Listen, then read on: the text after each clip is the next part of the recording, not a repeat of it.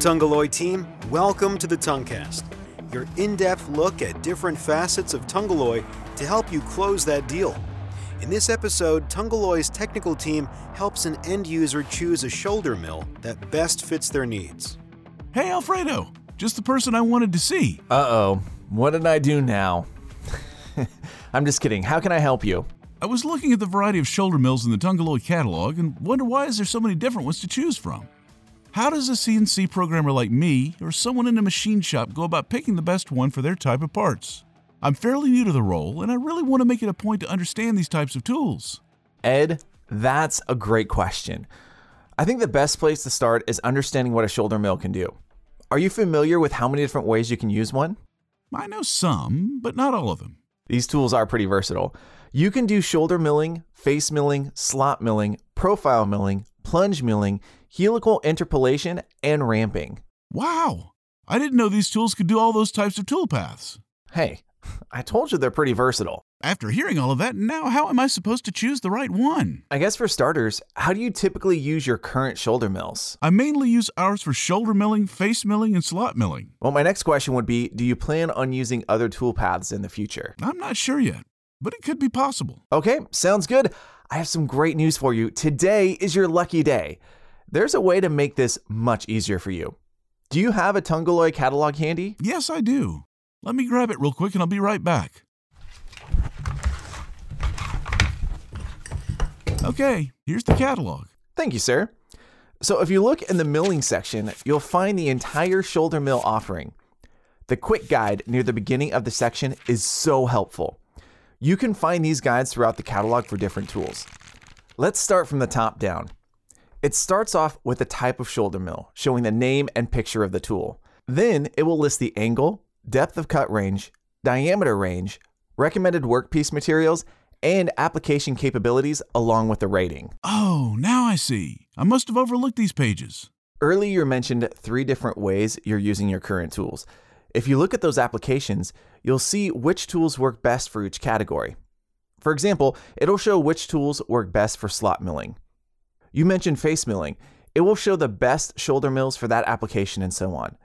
The next thing to consider would be selecting your desired tool holder along with the insert geometry.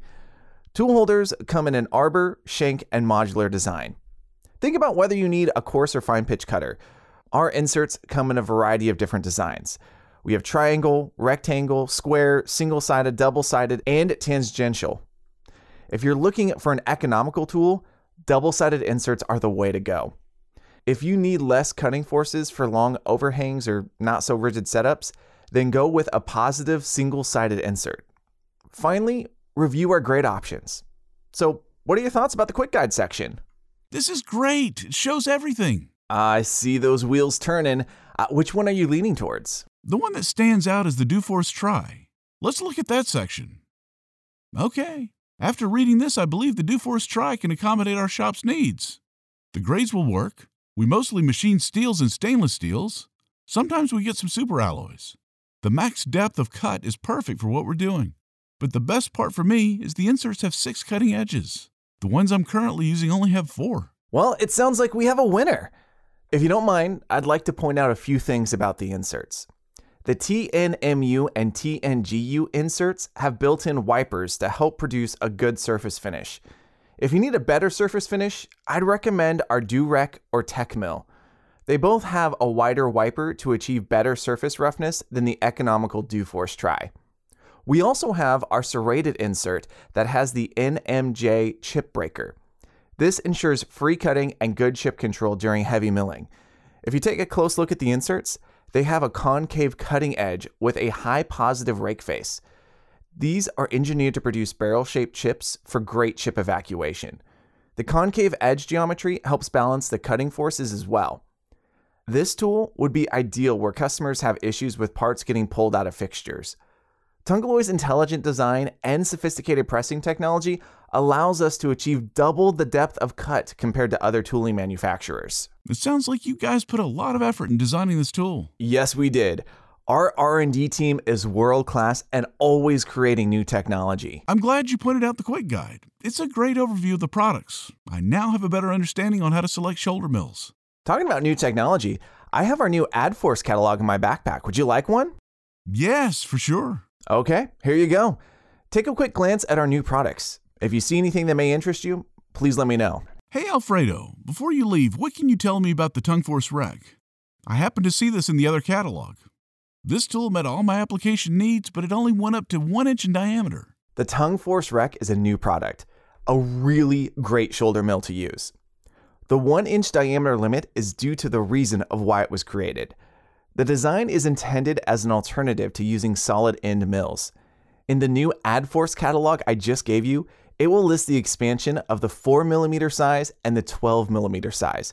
You will see all of the tool holders, grades, and inserts. Okay, I see the Arbor style now comes in a 2 inch diameter. I also see that with the 12mm insert, the depth of cut is now almost a ½ inch, previously 0.236 inches for the 6mm. With that said, the key takeaway about this tool is how well designed it is. What do you mean? It looks like all the other shoulder mills out there. Remember when we discussed the insert on the DoForce Tri and all of the engineering behind it? Yes, I do. There's a lot of engineering in this tool as well. If you really take a close look, you'll see the insert has a unique V-bottom shape to ensure that it does not move in the pocket while machining. Our insert is thicker, wider, and the insert screw is larger than the conventional cutters like it. Due to the position of the screw holes, this also allows a stronger core. Like I said, the key takeaway about this tool is how well designed it is. So, with everything you just said, it basically comes down to rigidity. Yes, that is absolutely correct. The TungForce Rec seems to be a great alternative. But how is the wall accuracy if someone is stepping down making several passes? You might be surprised, but it actually has great wall accuracy. Our mold and die customers like using the TungForce Rec because of it. With all the inflation happening worldwide, this could be another avenue to save money on carbide. You're already interested in the DoForce Tri because you can get more cutting edges. Now, back to the TungForce Rec. Yes, this is a great alternative to save money on carbide. You and I know solid carbide end mills can get pricey as diameters get larger. Yes, I do. We use quite a few of them. This is now something to consider. While talking about the DoForce Tri again, the Tung Tri popped in my head. Do you have applications where the setup doesn't have the greatest rigidity and you're fighting vibration possibly moving the part? Yes, we have a job that we get 3 to 4 times a year with that issue. We have to run much slower because of it. I'm surprised we're even competitive when we bid on the job. Who knows if we'll even get it the next time? That would be the reason to use this tool, to reduce cutting forces. Since you like the double-sided triangle insert on the DoForce Tri, I figured you might like this one too. Keep in mind, this triangle insert has 3 cutting edges due to its super positive geometry. There's also a small margin on the flank that reduces chatter in long overhang applications. There's another benefit to this tool that I don't think you're aware of. And what is that? Let me find the page in the catalog real quick. Okay, here you go. The tool also comes available as an indexable roughing end mill. This is where you have multiple inserts set up along the flutes for longer axial depths of cut. The part I like the most is the tool is modular. You can make this tool longer. We have a subunit that is roughly 1 inch. For example, if you're using our 3 inch diameter version, you can extend the axial length of cut from 3.268 inches to 4.370 inches.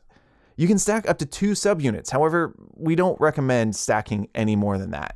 I think I like that part too. When the job comes around again, I'll get a hold of our local Tungaloy sales engineer to come in and test the Tung Tri. Well, if there's anything else you need from me, don't hesitate to reach out. We want to make sure your shop is taken care of. I really appreciate you coming in and helping me understand more about shoulder mills. I never realized how much effort Tungaloy puts into their products, and now have a greater respect for the company. Thank you so much, and I appreciate the insight. No problem, Ed. It was really great seeing you again. Well, that wraps up another episode of TungCast. We hope you enjoyed learning more about choosing the right shoulder mill. We will be periodically bringing you similar dives into other Tungaloy products and services. To hear more, subscribe to us on your podcasting app of choice. Thank you for joining as we improve, evolve, and add to your understanding of Tungaloy.